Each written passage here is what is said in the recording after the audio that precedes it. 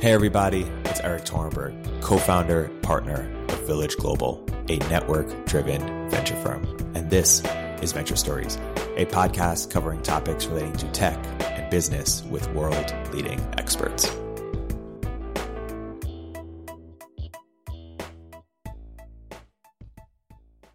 Hey everybody, welcome to another episode of Venture Stories by Village Global. I'm here today joined with my guest, Gabriel Otte.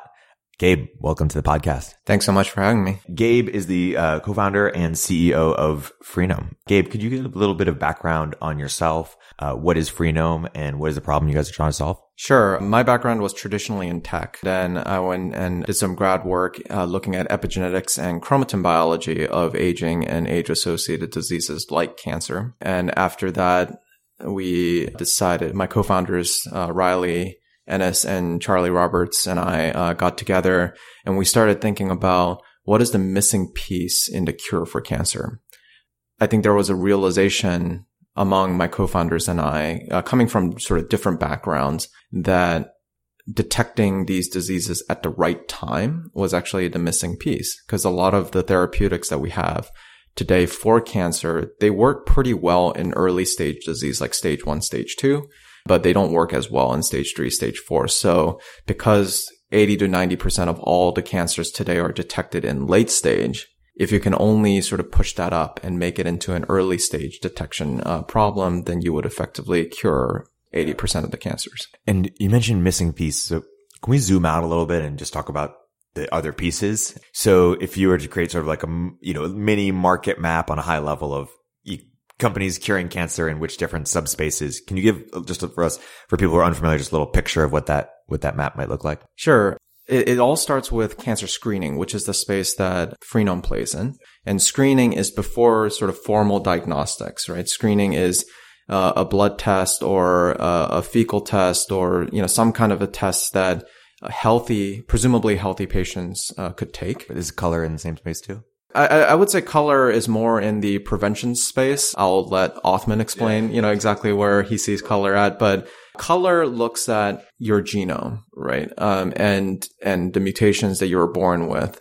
And they use that information to try to assess how predisposed are you to getting cancer. That's different than screening, which is the space that Freenome is in. I guess that follows where color is. And what Freenome is trying to do is create tests that tells you right now whether or not you have a tumor in your body. That will be followed up by some kind of confirmatory diagnostics that confirms, whether or not you have it, and then you enter the treatment. So throughout this entire process, I think over the last 30, 40 years, I think we've gotten much, much better at the therapeutic side on how we handle the patients once they have cancer. But we haven't put as much emphasis on detecting cancer at the right time, because cancer is a very hard disease to detect because you're asymptomatic for a really, really long time. It's only when the tumor starts getting into stage 3, stage 4, post-metastasis, where it's spreading everywhere in your body, that you start having serious symptoms. And because medicine as a whole largely is designed around symptomatic medicine, so we wait until somebody has symptoms before we treat it. That works really well for things like colds, where we can actually, help you with that disease, even post-symptomatic. For diseases like cancer and Alzheimer's disease and these other more severe age-associated diseases, it's a much harder proposition once you start having symptoms, because that's usually an indication that you have a late-stage disease. Is 23andMe also in the prevention? Like what color? Yeah, I think 23andMe, color, these companies have done a really good job of characterizing what are the mutations are you actually born with. These are called germline mutations as opposed to somatic mutations. Somatic mutations are mutations that you accumulate throughout your lifetime, whereas germline mutations are mutations that you're born with that are in every cell of your body, right? Cancer is a disease of sort of combined germline and somatic alterations. So the germline mutations that you're born with predisposes you. And for some people, it predisposes you so much that you have cancer when you're young, right? This is the class of diseases called pediatric cancers. And those are, pretty much solely due to the mutations that you were born with. Most cancers are not like that, because most people get cancer when they're later on in life. They're usually due to some kind of predisposition from their germline. And then basically based on sort of the mutations that you accumulate throughout your lifetime, the somatic mutations, you end up having cancer or not. Yeah. And what is the sort of innovation behind Freenome from like a scientific perspective that has led you to do or to even attempt what has been so hard? So I think it's a confluence of a lot of things, right? Understanding the genome is a really complicated problem that has been really unlocked in recent years by 23andMe, Color, Invitaes of the world, using latest technologies both on the hardware and the software side. It's not dissimilar for what Freenome is trying to do.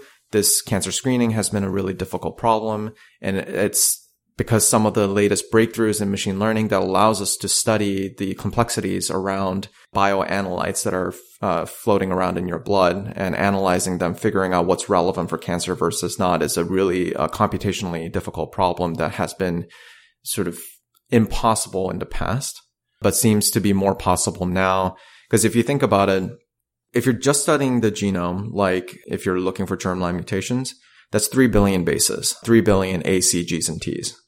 Understanding that information alone is a difficult thing to do, but then add multiple levels of complexity to this. So one of the signatures that we look at is what's called cell-free DNA. DNA fragments, these are DNA fragments that have been spewed out by your cells as they die into your bloodstream. So take those 3 billion bases, fragment it into fragments of 100 base pairs or something like that into the bloodstream, and then try to figure out which fragments come from cancer cells, which fragments come from immune cells and other cells like fibroblasts, and try to figure out what is the signature that's associated with the presence or absence of the tumor. So it's almost an order of magnitude more complicated than some of these other genomic problems that have existed in the past. And your big competitor is Grail? I don't really see Grail as a competitor. I think this problem isn't going to be solved by one company. But share more a bit about what Grail is doing and the approach they're taking to the extent that I only know what they've really talked about publicly. And my understanding is they look at ctDNA, circulating tumor DNA, which is a subclass of cell-free DNA. And these are DNA fragments that specifically come from cancer cells when they die and spew out their DNA. And the idea is if you can sequence those fragments, then you can essentially detect mutations associated with cancer. Yeah. What do you think? So you mentioned that there could be multiple winners. What do you think about this market that allows for multiple winners, whereas perhaps some markets are winner take all? Sure. So there was a class of diagnostics companies that came into existence over the last 10 years in the non-invasive prenatal testing space, what's called NIPT. So these are for pregnant women to essentially assess the genetic status of their baby.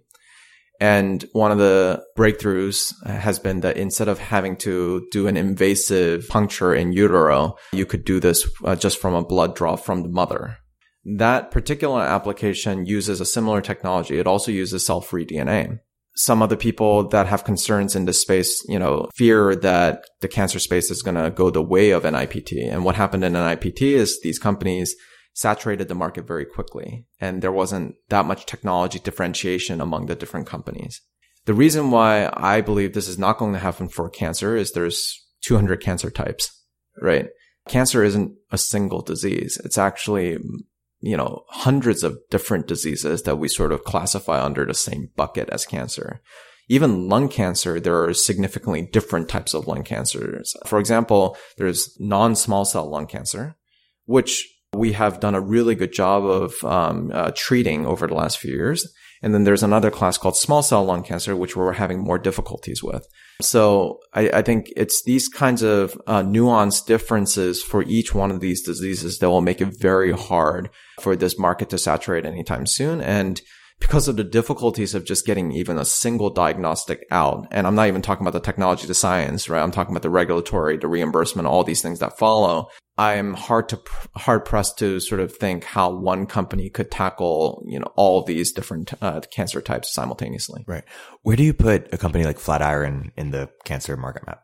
Or are they even in it? I think they're downstream of us. They work specifically with oncology clinics and oncology clinicians. So these are people who have already been diagnosed with cancer, and they're gathering real world data around how they're responding to certain treatments. which is also a very important part of it. Because if you look at certain classes of treatments that we have, like chemotherapy, radiation, the success rate from a 5-year survival perspective is about 5 to 10%, maybe. And then if you're talking about even the latest cutting edge drugs, these classes of drugs called immuno-oncology drugs, immunotherapies, the success rate, I think, is about 20%. Yeah. We invested in a company called RDMD, which is trying to do. I did too. Oh, yeah. So our co-investor.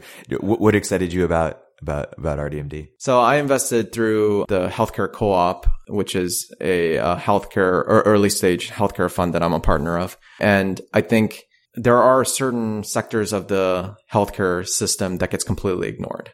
I think rare diseases is a great example of this, because so much money is in cancer or in Alzheimer's disease and these other types of diseases. There are these rare diseases which are, just defined as sort of much smaller classes of diseases from a incidence perspective that completely get ignored by some of the major pharmaceutical companies and things like that.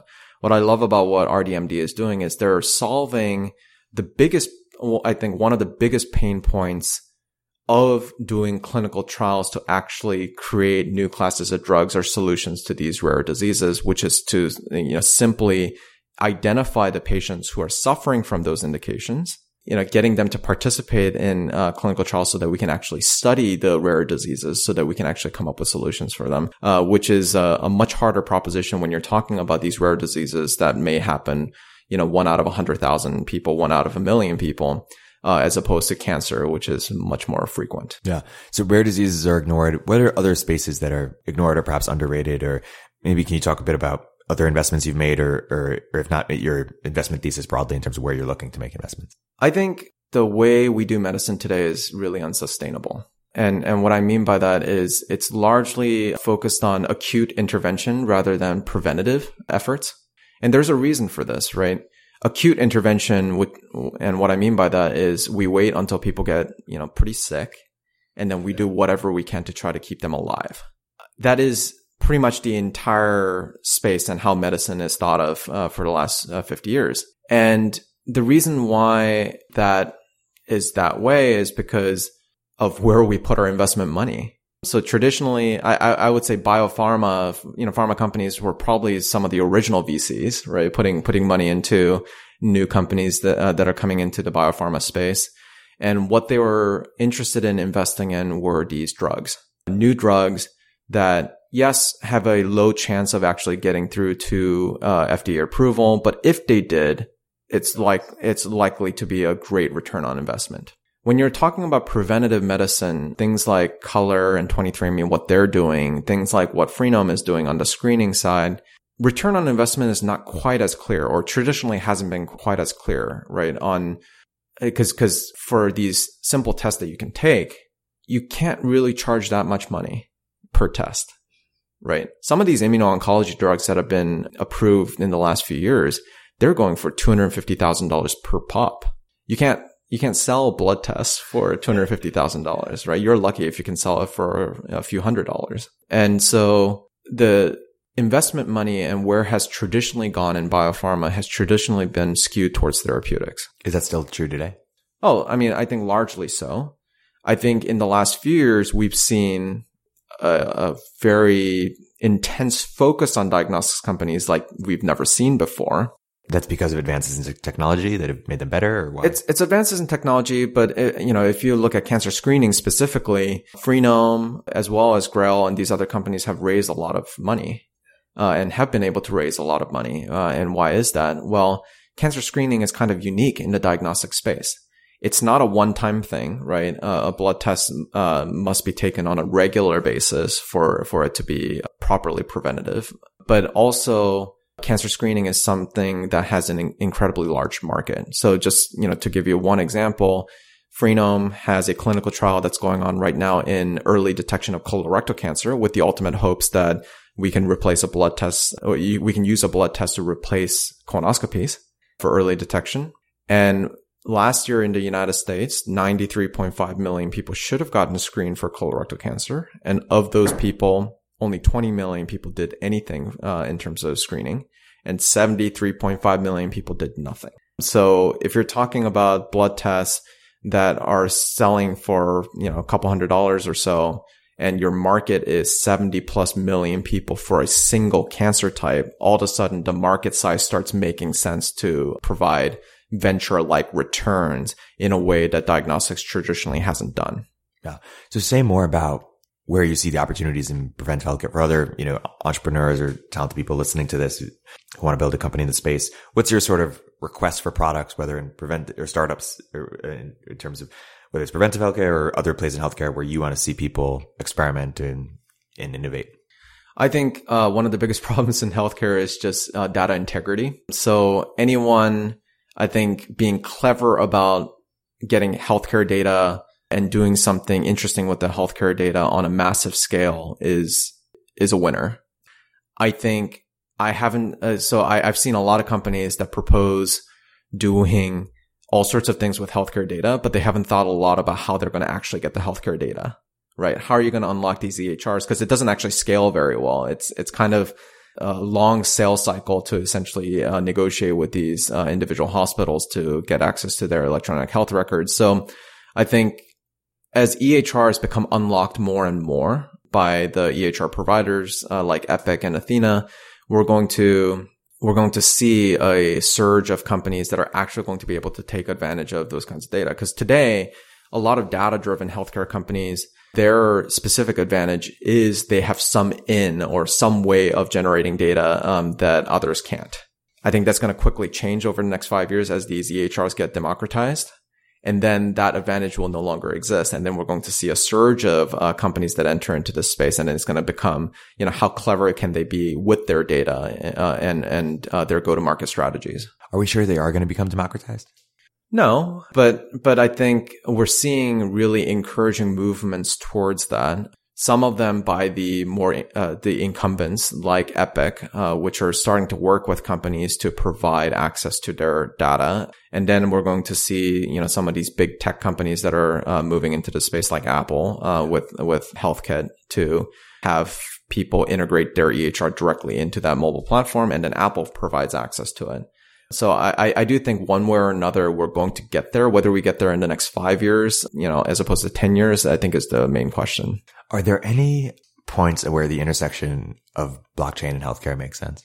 I'm not a blockchain expert, so I don't, I haven't looked very carefully into this. It's also not been my specific focus on a day-to-day with Freenome. So you're not ICOing?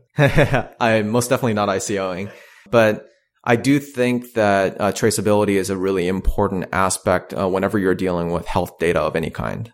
I think the patient health information or PHI is a really important thing to sort of anonymize. And I think blockchain has applications on both those things, the data integrity and the anonymization of the data. But I guess I haven't seen a really good execution of this, partly because of how entrenched the EHRs are in the healthcare space currently. Building a company in the cancer screening space is different than building a mobile app, which is different than building a fintech company. I'm curious for you to expound a little bit about things that you wish you knew when you started Freenome.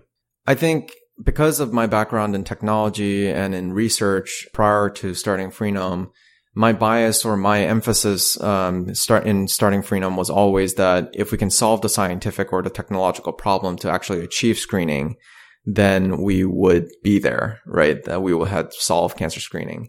I think that was an extremely naive perspective. The build it and they will come does not exist in diagnostics. It just doesn't.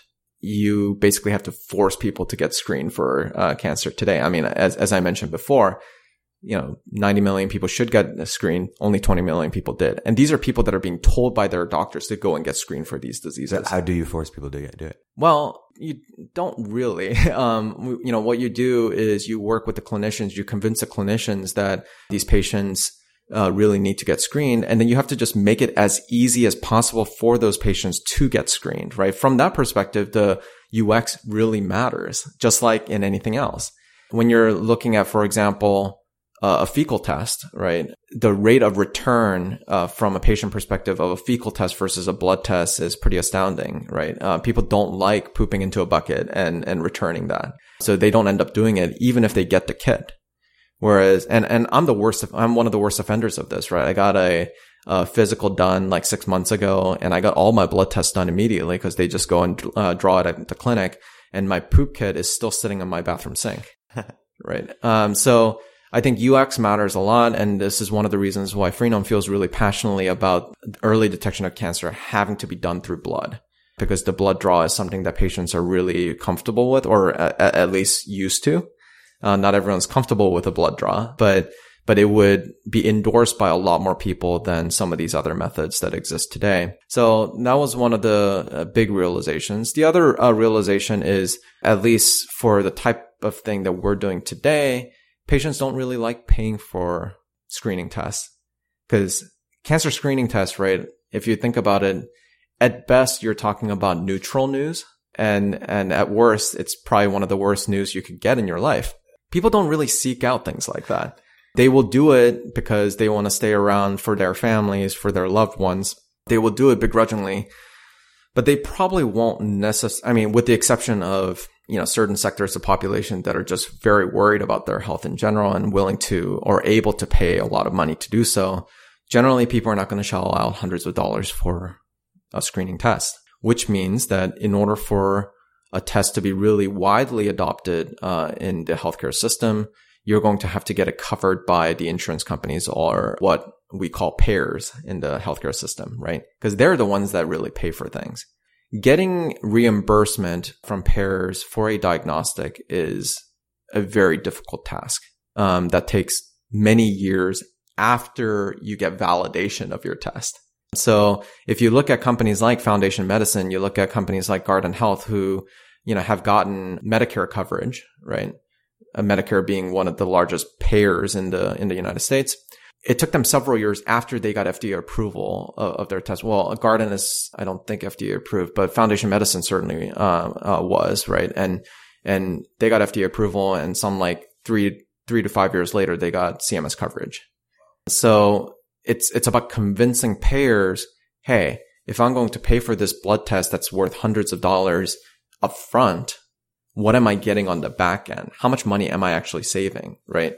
Now, your intuition would sort of say, okay, we spend 80% of all healthcare spend in the United States is on cancer and people dying of cancer. So if you can detect these diseases early when you can actually cure it, you would save a lot of money on the back end. But you can't use intuition as an argument for payers to reimburse your tests. You have to actually generate data. You have to show that the people you detect these diseases early on actually have a better outcome than the people who don't, which is a multi-year project, right? It's a multi-year clinical trial that you have to essentially do to show that you're going to save money. And so one of the things that I realize is FDA approval is actually relatively easy to get in the diagnostics, because FDA approval literally just means that your test performs like you said it does. It doesn't even have to be that good. There are FDA approved cancer screening tests that have like 60% accuracy, but they said it was 60% accuracy, so it was fine. They got FDA approval. What's much more important, if you want your screening or diagnostic test to be widely adopted, is it has to be payer covered. And in order for it to be payer covered, the bar is much higher in terms of, do you actually bring utility with your test in terms of better outcomes and better economics? And what has your journey been like, working with payers, trying to convince payers? I'm not sure if, or what does the progress look like?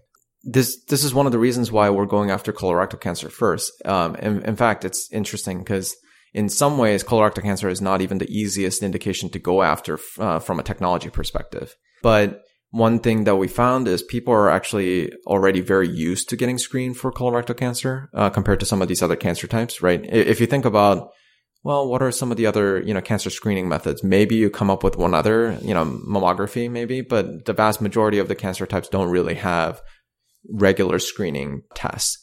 And so the screening paradigm is already there. There are already pretty decent tests that exist that are not blood tests that have been FDA approved in the colorectal cancer arena, who've already shown that early detection of colorectal cancer actually leads to better outcomes. So we don't have to show that again. We have to just show that we have a blood test that performs pretty well in terms of detecting colorectal cancer early. And we have a much better chance of getting that reimbursed because we don't have to prove out that second part of the utility argument. Yeah. What's your advice for companies regarding FDA approval, like in terms of how to best practices? Talk to them as early as possible. In my experience with the FDA, they are always willing to talk to you about your technology. They want to learn. I think, especially in the last few years, I think we've seen a pretty strong motivation from the FDA to understand deep learning and machine learning, and how it can apply to healthcare. And so they really want to learn. They want to be educated by you on how you're going about things. And then they will give you some advice on, how to approach these problems, such that by the time you actually do what's called the FDA the pre-submission for your application, you should have already gotten a pretty decent idea of how you should set up your trial to answer the question at hand from the horse's mouth, right? I think there's hesitation among a lot of companies, and especially Silicon Valley companies, to sort of shy away from, talking to the regulatory bodies, at least until they're ready. And I think that's a big mistake, because then I think it's going to take time from the first time you talk to the FDA onward to actually get it right. So I've seen companies having to do multiple FDA pre-submissions before they actually get it right, which takes them extra time. What are other mistakes companies make as it relates to go to market, or what are some things that they should understand or do differently, or that are fundamentally different in healthcare? Build it and they will come doesn't exist, at least for the diagnostic side of things. I think the other thing is almost every founder that I've spoken to in this space underestimate how long it's going to take. It will take much, much longer than you could possibly imagine. You look at some of these diagnostics companies of the past, they took 10 plus years to get their first product out. And let's say that machine learning is this wonderful, magical thing, and that can greatly accelerate your research and development. Research and development is the first step to getting a product out. And then if you're on the diagnostic side, you have to get, some kind of clinical validation, whether it's CLIA or FDA. And then you have to go for reimbursement, if that's, what you're really wanting to do. You could, have a test that's out of pocket for people, if your market speaks to that. But then even after you get reimbursement for cancer screening, specifically and screening tests, specifically, you have to get into the medical guidelines, the guidelines that clinicians follow when they offer, clinical tests for patients. Right. So in the screening case, there is something called the USPSTF, the United States Preventative Screening Task Force. And that is the guideline that most primary clinicians in the United States follow as far as offering screening tests. They will not use your screening test unless you're in those guidelines. USPSTF meets every 5 years to make decisions on new screening tests. So if you miss whatever deadline that you're coming up with, you're talking about waiting another 5 years, right? And, so there are these kinds of things that I really didn't know about, how to get a diagnostic out. I think when I started a company that I wish I knew. And, for therapeutics, there are these barriers, that take time, and there's really not much you can do about it to make it go faster.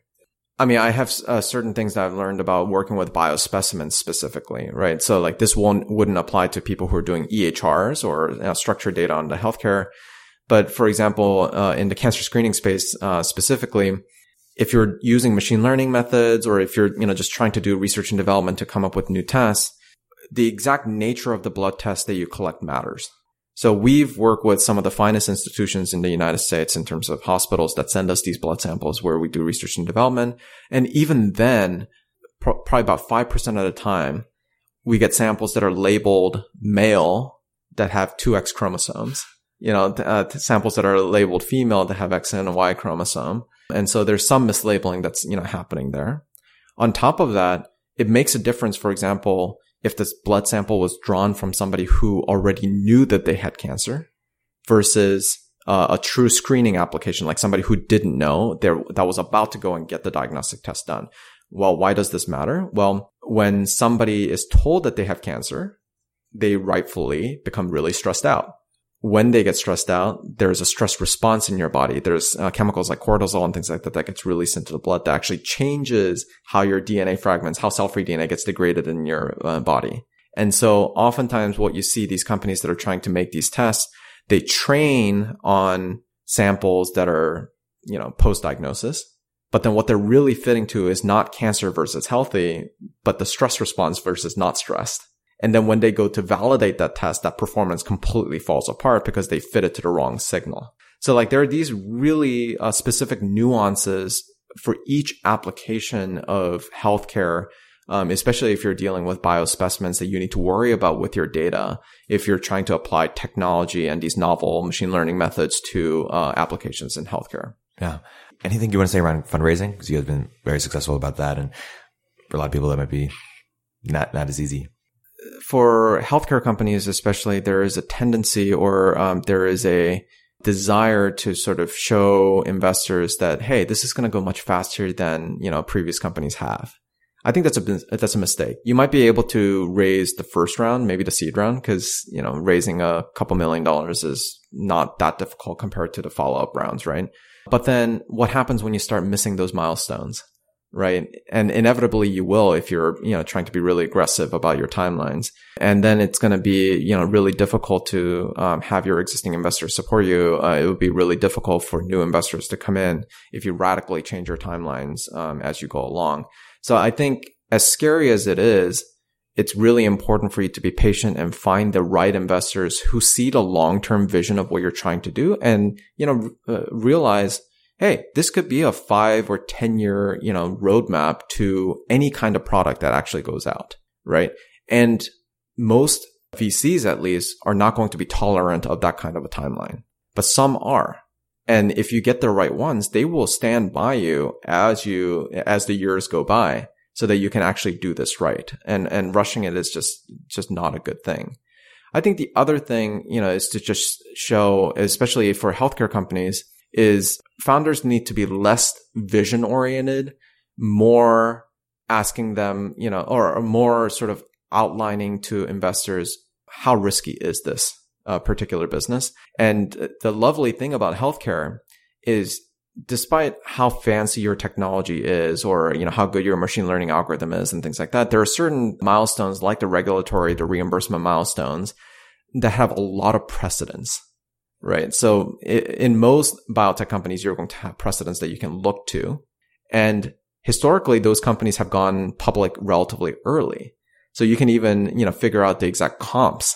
And so you can, do your research and be really data oriented in terms of representing risk to your investors, which is something that I haven't seen a lot of founders do very successfully, but something that I think we focused on a lot at Freenome at the beginning is, yes, this is going to take multiple years, but here's what happened to these, companies that were comparable as they hit these milestones. And then you sort of discount back from those market caps to where you are today. And it gives a lot more sort of concrete ideas of risk, which is what investors really try to assess, right? We try to assess what is the risk of these companies and set the valuation accordingly. So I think I would like to see more health tech investors who are wanting to go into healthcare be better and more structured about how they assess risk. Because I think traditionally in tech, they don't do that quite as much, right? Because it's really about blowing it out big or, whatever. Whereas in healthcare, there are these specific steps that have a very specific effect on your valuation that you can actually use as guideposts to set your valuation today. Totally. Cool. Well, on that note, Gabriel, thanks so much for coming on the podcast. Yeah, thanks so much for having me. Any last minute plugs or where should people find you or Freenome online? We're in clinical trials now and, we're doing this step by step. You can find out more about what we're doing at freenome.com. That's FREENOME.com. And hopefully you'll see our products in the future.